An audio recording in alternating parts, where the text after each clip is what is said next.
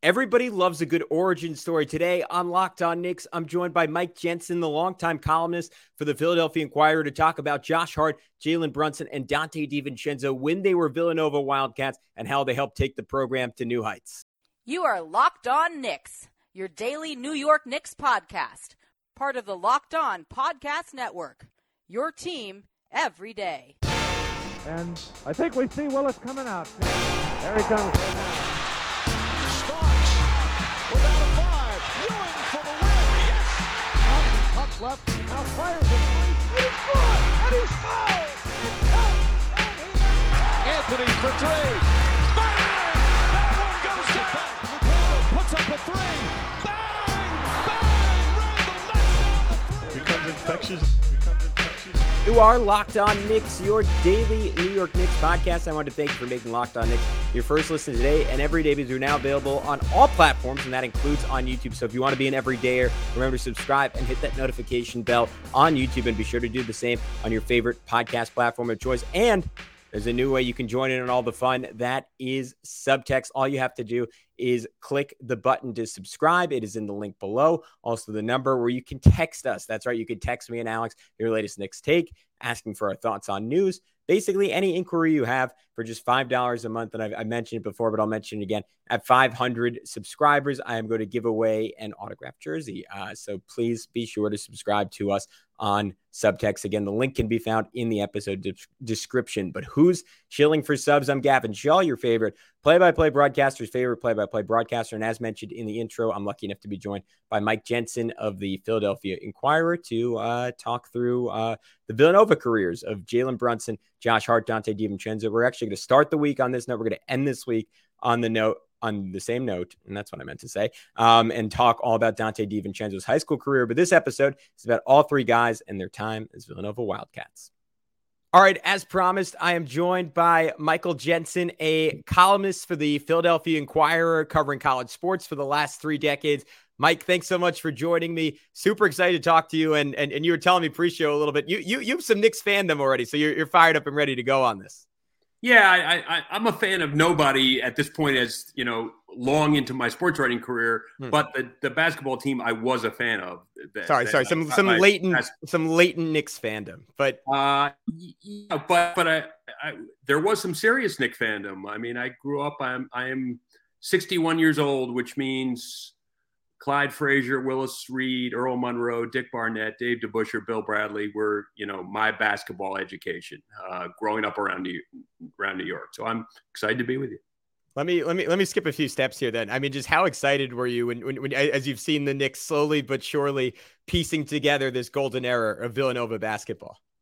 Yeah, I mean, very interesting. I mean, again, you're talking to a sports writer. We're jaded. So how excited, interested, let's put it that way. Very interested. I mean, it was like I saw the logic of it, and I wasn't completely shocked when they took people very familiar with this Villanova group and put them in charge of this, talking about Leon Rose and Wes and that group. So it was not a complete shock. It was almost waiting for. I've written columns about the team in Philadelphia that declined to do that time after time after time. So it's very interesting to see somebody say, let's do this.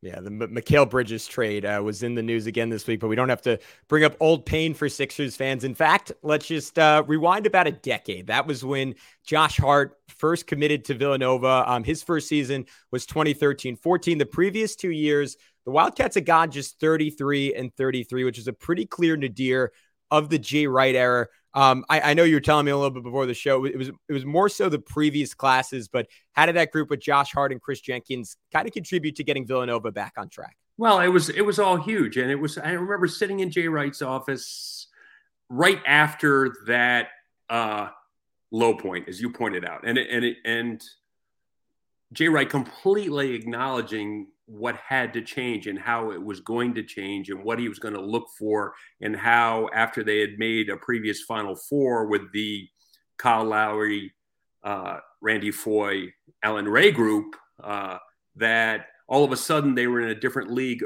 for recruits, but that didn't work. Just because higher level recruits wanted Villanova, it wasn't necessarily the right thing for Villanova. And it just didn't quite work. There were many elements to that, and the key the year before, Arcidiacono, who obviously was a Knick for a time, Ryan, and Daniel Chefu was the class just ahead of Josh Hart and Chris Jenkins, and kind of got it back turned. Josh Hart, very interesting, because he showed up and had been, I think he was more of an inside player, high school and AAU, and an NBA scout, long timer who I really respect, told me a story about how he said he went to a Villanova practice Josh's freshman year and said to Jay Wright, he said, Jay, he can't really play. And he goes, he'll be fine. He'll be fine. And he was a classic development story, because he had athleticism and IQ that fit into a different role. So I'm not denying that, without Josh Hart, I don't know if it exactly happens, but there are about 5 of those guys in that Villanova era where you could say, I'm not sure, maybe without one of them, but without Josh, he may have been the one before, Brunson came along and also changed things. And I guess Josh maybe epitomized, to your point, Villanova getting back to its recruiting roots, was not a top 75 guy, was just outside of that. But I guess on the scale of a national program, to your point, wasn't necessarily in the mold of like the type of player like, all right, that guy's going to go to Duke and be there for 1 year. That guy's going to go to North Carolina and be there for 1 year. But and correct me if I'm off on this, like I'm just imagining a young Josh Hart. He seems like one of those guys who has always played the same way, with vicious energy and enthusiasm and tenacity. Is that accurate? Did he come in and kind of bring that to Villanova right away, despite the fact that maybe from a skill set perspective, like he wasn't necessarily ready to come in and dominate college basketball from the get-go? Yeah, I think you're right on. And the minutes, accumulated, where he saw rotation minutes his first year. And then I believe I have this right, if I'm remembering, that his second year, he was like in that 6th starter role, which a lot of Villanova teams had. Kyle Lowry had it for a year. Mikal Bridges had it after Hart. It's continued. DiVincenzo famously had it on a national championship team. But Josh Hart had it where, and the role is almost like you're going to the scorer's table like at the first whistle. I mean, it's almost that quick. Sometimes it is that quick, but it was really 6 starters and they rotated and it doesn't matter. And then you're finishing the game before he became, the dominant player the last 2 years. And he was a dominant player his last 2 years at Villanova.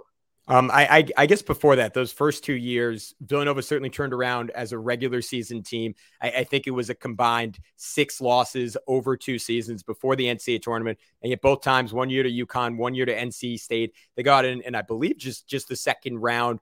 What was the feeling around the program at that point in terms of what they were missing, what they were lacking, given that, like, again, seemingly the personnel was there, and yet the results in March weren't? Yeah, let's realize there was no hint when they lost to NC State in 2015 that they were about to win 2 of the next 3 national championships. In fact, getting over second round hurdles was more a discussion point going on. So it wasn't a realization that something big was about to happen. That just was not the case. Even so, starting 2016, Brunson comes in just after, I believe it was the U19 World Championships, where he's the starting point guard and the most valuable player on a team that included Jason Tatum, a healthy Giles, I believe Harry Giles, but it was Brunson's team. So the expectations on Brunson coming in as a freshman, 2015-16, were huge, and yet he's just sort of blended in. I mean, let's remember in 2016, Brunson, every NCAA tournament game, he played between like 22, 27 minutes. It was not his team at that point. It was Arcidiacono's team. It was Ryan's team, even though Brunson did start on that team. Bridges was the 6th man on that team. Josh Hart was I still think it's interesting when maybe the MVP of your team is your biggest X factor guy who can shut down Buddy Hield in a national semifinal game, that kind of thing. And then after that year, just to bounce around, Josh Hart went to his coach and said, next year I need to be a 3-and-D guy, because he was thinking about his future. And his coach was like, no, you don't. He's like, you're going to do it. You're going to be Hart. You're going to be this energy guy who's all over the fact. And in fact, that's what he was. They did not win the next year, but he was an All-American then. I want to rewind a little bit on Jalen Brunson. Coming out of Chicago, he was, unlike Josh Hart, unlike Donte DiVincenzo, a national recruit, offers from pretty much everyone. I don't know if he was highly recruited by everyone, but he had offers from everyone. Top 35 recruit in the country, led, I think it was Stevenson High School, to a state championship. What do you, if anything, remember about his recruitment and how Villanova went out there? And then, I guess maybe spurred on by that Team USA performance, expectations for him as a freshman and how he was going to be able to fit in. All right, guys, when we come back with Mike, I want to get into how this core took over the roster and kind of made it their own, eventually turning the Wildcats into second-time national champions. But before I do that, I want to tell you about our friends over at FanDuel. Take your first swing at betting MLB on FanDuel and get 10 times your first bet amounts in bonus bets up to $200. That's right. Just $20 and you'll land $200 in bonus bets, win or lose. That's $200 you can spend betting everything from the money line to the over-under to who you think is going to get the first home run. All in an app that's safe, secure, and super easy to use. Plus, when you win, you get paid instantly. There's no better place to bet on MLB than FanDuel, America's #1 sportsbook. So sign up today and visit FanDuel.com/lockedon to get up to $200 in bonus bets. That's FanDuel.com/lockedon. FanDuel, official partner of Major League Baseball. Yeah, DiVincenzo had already committed to Villanova in the past. There was stuff going on with his dad in Temple, and y'all can Google that if you don't know it, but there was stuff going on, so it looked like he was going to Temple, but Villanova, I think, that's where Jalen Brunson wanted to play basketball. That's what I tell everyone at Temple, and obviously it worked out for him, for them. But at that point, and Brunson told a story about how he had talked to DiVincenzo and said, hey, DiVincenzo had already committed to Villanova, and he said, hey, let's play together. And he's like, yeah, nah. Cause he was like, DiVincenzo at that point was similar. I think he had the ball more at that point as a high school, such a dominant high school player, a very good high school player, the Michael Jordan. Yeah, I was going to say Delaware Michael Jordan. Yeah. The big ragu. Yeah. Right. So, but he quickly realized it was kind of stupid of him to say that he, obviously you've seen Brunson likes to be around other good players, isn't intimidated by having other good players, et cetera. So, that part of it worked. Was Brunson, from a personality perspective, and I'm sure this was something that developed over time, but I just remember this summer, I've been reading a lot about his high school career and how I think he dropped something like 54 points in the state semifinals against Jahlil Okafor. Was there that immediate sense of control with him? And I don't know if that was something that Villanova was missing, because obviously Archer Diacono was kind of a point guard in some ways, but did you sense when you were around that first title team, all right, this kid is kind of I don't know if wise beyond his years, mature beyond his years. Maybe what I'm looking for is composed beyond his years right from the get-go. Yeah, he was all that, but he also was savvy enough to know that this wasn't his team. So he did not force those issues. They had all sorts, Phil Booth was playing at the end of the game, the national championship game, not Jalen Brunson. He wasn't on the court at the end. Booth had, I believe, 20 points in that game. He was on, he was hot. They stuck with him at the end. And there were still defensive issues for Brunson coming in. So the questions about what kind of pro he would be, those questions had come in early in college. He only played 9 minutes in a Big East tournament game against Seton Hall because they were picking on him, and they had to take him off the court. Well, obviously, he worked his way through those issues completely by being the player he is and has proved, he can defend at the NBA level. Well, he was proving it by sophomore year that he could do it at the college level completely. And it was really the sophomore year where it became his team. Hart was the dominant player on the team. Bridges was on the team. DiVincenzo was playing for the first time, but it had become Jalen Brunson's team.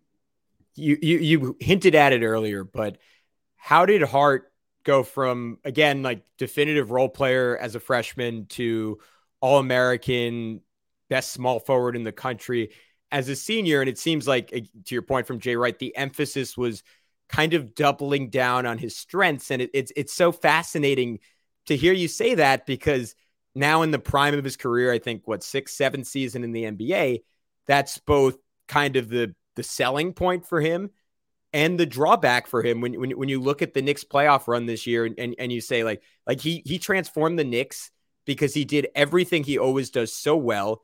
And during the regular season, he shot 55% from three. And then we got to the playoffs and he was a guy who, a couple games aside, and the games he wasn't were the best games of the Knicks postseason run. He was afraid to shoot open threes. And I almost wonder how that goes back to him, like maybe wanting to develop that in college, and Jay Wright. And certainly it was what was best for Villanova. And it's honestly, it's hard to argue. I mean, a guy who's maybe going to get an $18 million a year contract now wasn't ultimately best for Josh Hart, but he, unlike so many guys who had to change their games to be better in college and fit in the NBA, like it seems like he just doubled down on what made him good in the first place. Yeah, but I don't want to overdo that, because he was allowed to take shots. What he was saying, he only wanted to do those things and take away the parts of his game that make him a pro. I mean, we all know that to be a pro, you have to have strengths. You have to have things that you're giving a team, and just being, sitting out there and shooting threes wouldn't have been the way for Josh Hart to have the NBA career he's had. Obviously, you want a part of the arsenal. I get what you're saying, game to game, but I don't think you can draw a line from him not shooting a ton of threes his last years at Villanova to any reluctance in particular games as a Knick. I wouldn't want to take that too far, to be honest with you.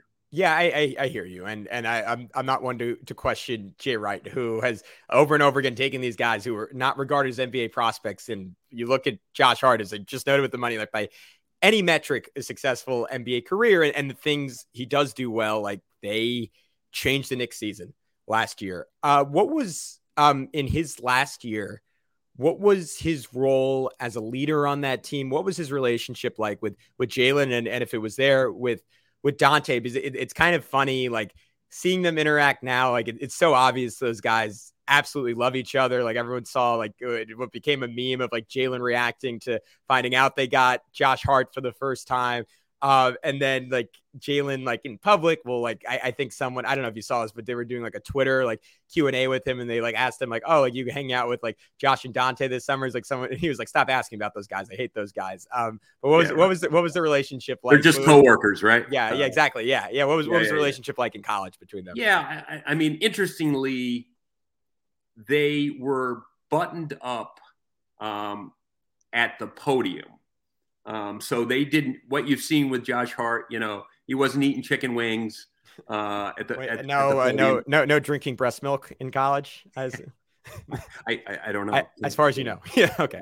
I don't know, but he certainly wasn't talking about it, was the point. Right. So behind the scenes, you got a sense there was actually concern, because Archie Diacono and Ochefu, that had been their team, and what was the leadership structure going to be the next year? Because Josh Hart, as you've seen, is, a free spirit in a very positive way. And you want that on your team. I think you need that on your team. But as far as like being the,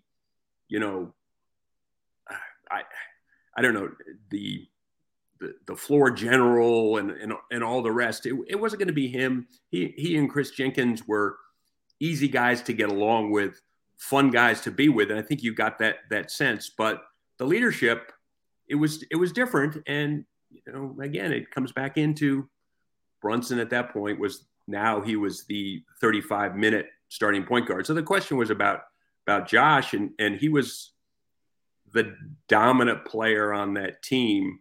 Was not on the next national championship team, obviously. But he was, I'm not denying your point that without Josh Hart, does any of that Villanova stuff happen? And I think it's a really good question. By 2018, it did happen without him. But would even have that happened without him? And that second season for Donte, I mean, what was he kind of a forgotten guy because he gets injured early freshman year? I don't think he plays after the first Oklahoma game, which was something like 8 games into the season. Was it just kind of a pleasant surprise for that team? Like, oh yeah, we forgot we had Delaware Michael Jordan, and he kind of emerged and played a pretty key role down the stretch. And maybe it's forgotten by Wildcat fans, given kind of the tragic end of that season against the scalding hot Brunson, Koenig, and Wisconsin. But Donte averaged 18 points per game over those 2 NCAA tournament games. And you could kind of tell like the setting was there for him to really emerge in his third year.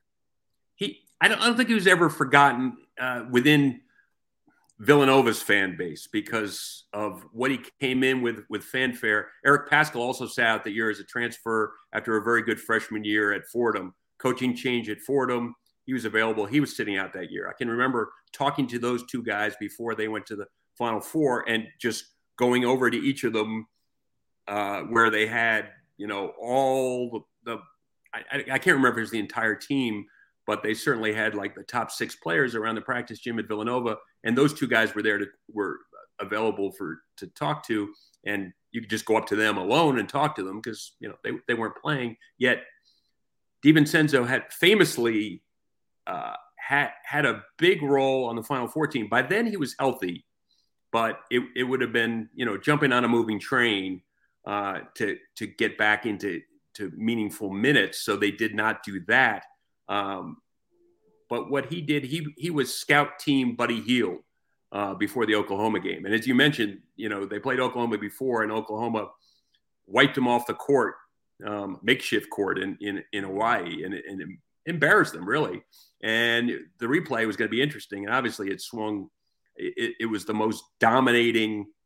I've covered the NCAA tournaments for 3 decades. It was the most dominating surprise that I had ever seen. Mike, you're talking to a lifelong Oklahoma fan here, so I'm familiar. Yeah. It was painful. It was painful. Like incredible. Donte, I'm sure, will be happy to tell you, and those other guys will be happy to tell you about his role in. And I mean, they basically said scout team Buddy Hield was harder to guard the day before than real Buddy Hield that day. And that day, back to Hart just seemed to pick off every pass that they tried to throw to Buddy Hield. He just wasn't giving him any passing lanes, and it just was getting, for you Oklahoma fans, literally embarrassing, right? But that was sort of Dante's famous role in that team. But again, he wasn't forgotten. It was more like, okay, it's not just the same old team from the championship. Yeah, they lost Uchefu and who had a huge national championship game, and Archie Diacono, huge that game and so many games.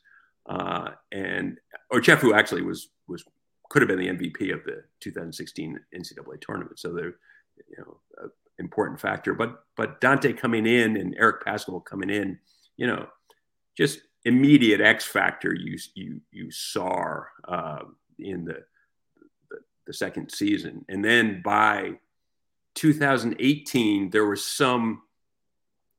I remember talking to them. I wrote a column. I think they blew out Temple. There was sort of a good Temple team at Temple, and the column with the gist of it was there was some excitement that this was their time, that now this was a Brunson, Bridges, DiVincenzo team, Eric Paschal, and they had been supporting roles or non-roles on that earlier championship team, and this was their team, and we saw how that played out, obviously. Yeah, and I wonder, maybe not, because it was a completely new set of guys. Obviously, Jay Wright had rightfully a lot of confidence in what he was doing at that point. But was there anything like heading into that 2018 season in the program of let's prove that national championship wasn't a fluke, given that like around that you have 3 years where they lose in the second round, or was that not even in the discourse at the time? Yeah, I don't know. I mean, who doesn't want to, anyone who wants to win a national championship is, you're always going to want to win another one. I don't know. I can't imagine that stuff was even talked about among themselves about, hey, we got to prove that was real. Because I mean, it was such a, a moment in their lives, and and a dominant run that postseason. And then in 2018, it was pretty similar. And I guess for Jalen, like what switch flipped that junior year where he went from being, again, like, I mean, to your point, like maybe it was just the empowerment of it being his team, but he went from being really good college player to national player of the year. Yeah. I think it was just sort of what we're talking about, where it was his team sophomore year, and he was just such an important player that sophomore year. And, the confidence to take the big shots, everything Knick fans saw last year was almost a carbon copy of what Villanova fans saw that 2018 season. So I'm not sure it was a switch, because he had done that stuff at, high levels. I mean, again, a world championship team, he was the guy. I think it just became, his maturity. I remember Jay Wright saying his sophomore year, he said, listen, the guy's like 35 years old. The guy's calling him after games just to go through the game and he was like, we'll see you tomorrow. It's like, no, that wasn't good enough for Jalen. He was pressing his own head coach to let's talk about this now, and always something. So, again, evolution more than flip switch, I guess. Maybe this is getting ahead of it, but did you foresee his level of NBA success at all? Because if I were to kind of put myself in the shoes of NBA scouts, and let me know if what you knew of it at the time, this was right or wrong, but I think probably part of the perception was, all right, this is a guy with clear-cut physical limitations, going to struggle defensively in the NBA, and that's proven out. And is someone that was maybe because of like having a former NBA player and coach for a father, and then getting incredible coaching at Villanova, like he was so exceptionally skilled coming into the NBA and so advanced from that standpoint. How much room does he have to get better? And yet he seemingly defied all of that and continued to improve year after year after year. And we talk about in this podcast a lot, but there's still a lot of meat on the bone for him. Like he was a 42% 3-point shooter last year. And that was kind of the first season he started taking self-created threes. And you look at the number of his 3-point attempts compared to a lot of his contemporaries, and a lot of guys who score more points per game. Like there's a world where he comes out this season, he's a 30-point per game scorer with like a relatively minor tweak to his game. But I can imagine coming out of college, like people didn't see that, like there were like levels and levels and levels for him to get to still. Yeah. I think everyone, like anybody else, I knew he was going to be a long-time pro. Like his only basketball was going to be in the NBA. Where it went from there, I didn't know for the questions you're bringing up. Figured, right off the bat, he could be a rotation guy on a really good team. He could be a rotation guy in a championship team. Could be your backup point guard. Could he be starting point guard? I did not predict that. Could he be the dominant guy? Did not predict that. Now, interestingly, once he keeps showing what he can do, he doesn't lose the things that he's always had in terms of his maturity of the game. He's still the guy that other guys want to play with, is what I'm getting at. He doesn't just become this wild player at all. He's still himself. What were your maybe like fondest memories of that 2018 national championship team? And maybe I'll just zoom ahead because I assume this is going to be one of them. I mean, what do you remember from Donte's legendary Final Four and particularly the national championship against Michigan? You know what? I mean, I was there watching it, and it was almost the anticlimactic nature of it, that they were just not allowing, Kansas or Michigan to get even the slightest foothold on it. I put a stat on Twitter during that game that Villanova was up 15, and then Kansas hit it was Kansas or Michigan? Yeah, it was Kansas. Hit 5 straight shots. And when that was over, Villanova was up 17. I mean, that's how just dominant they were. So certainly DiVincenzo is just taking over the first half of the national championship game because the memories of that team it was always a different guy. I mean, it was Mikal Bridges, right? Phil Booth started on that team. Eric Paschal was a very important player on that team. Omari Spellman was a huge player on that team because he was a guy who could patrol inside, but also could go outside. So they could be like a 5-out team. And then it was Brunson really fine-tuning, like you said, he was the National Player of the Year, this sort of Villanova guard thing of taking the ball inside and posting up and then working from there. And they had all the parts. So that was completely dangerous. But it was almost all that more than, a specific memory because it was so crazy dominant. Yeah, I think to your point, I mean, just how modern of a team it was. And you think of dominance in college basketball, or at least I do. And like, you think of like the most loaded of Duke teams or the Anthony Davis, Kentucky, the Karl Anthony Towns, Kentucky. And yet you look at the eventual NBA talent on that Villanova team. And even if they weren't regarded that way out of high school, right? Like you have Bridges and Brunson are both going to be all NBA type guys this season. Like Paschal had a cup of coffee in the league for a few years. I think Spellman got drafted. Phil Booth either got drafted or had like a cup of coffee in the NBA. DiVincenzo's obviously carving out a career. Archer Diacono is sticking around in the league. Like you can go on and on and on with these guys, but just the collective shooting. And it's interesting to look at it now in the NBA as like a model for maybe what the Knicks could eventually get to under Brunson, where like he just became, I would assume, like completely unguardable in an offense that could be legitimately 5 out. And he's developed to a point where the Knicks had terrible spacing at times this postseason. There were 3-4 guys packing the paint and he was still able to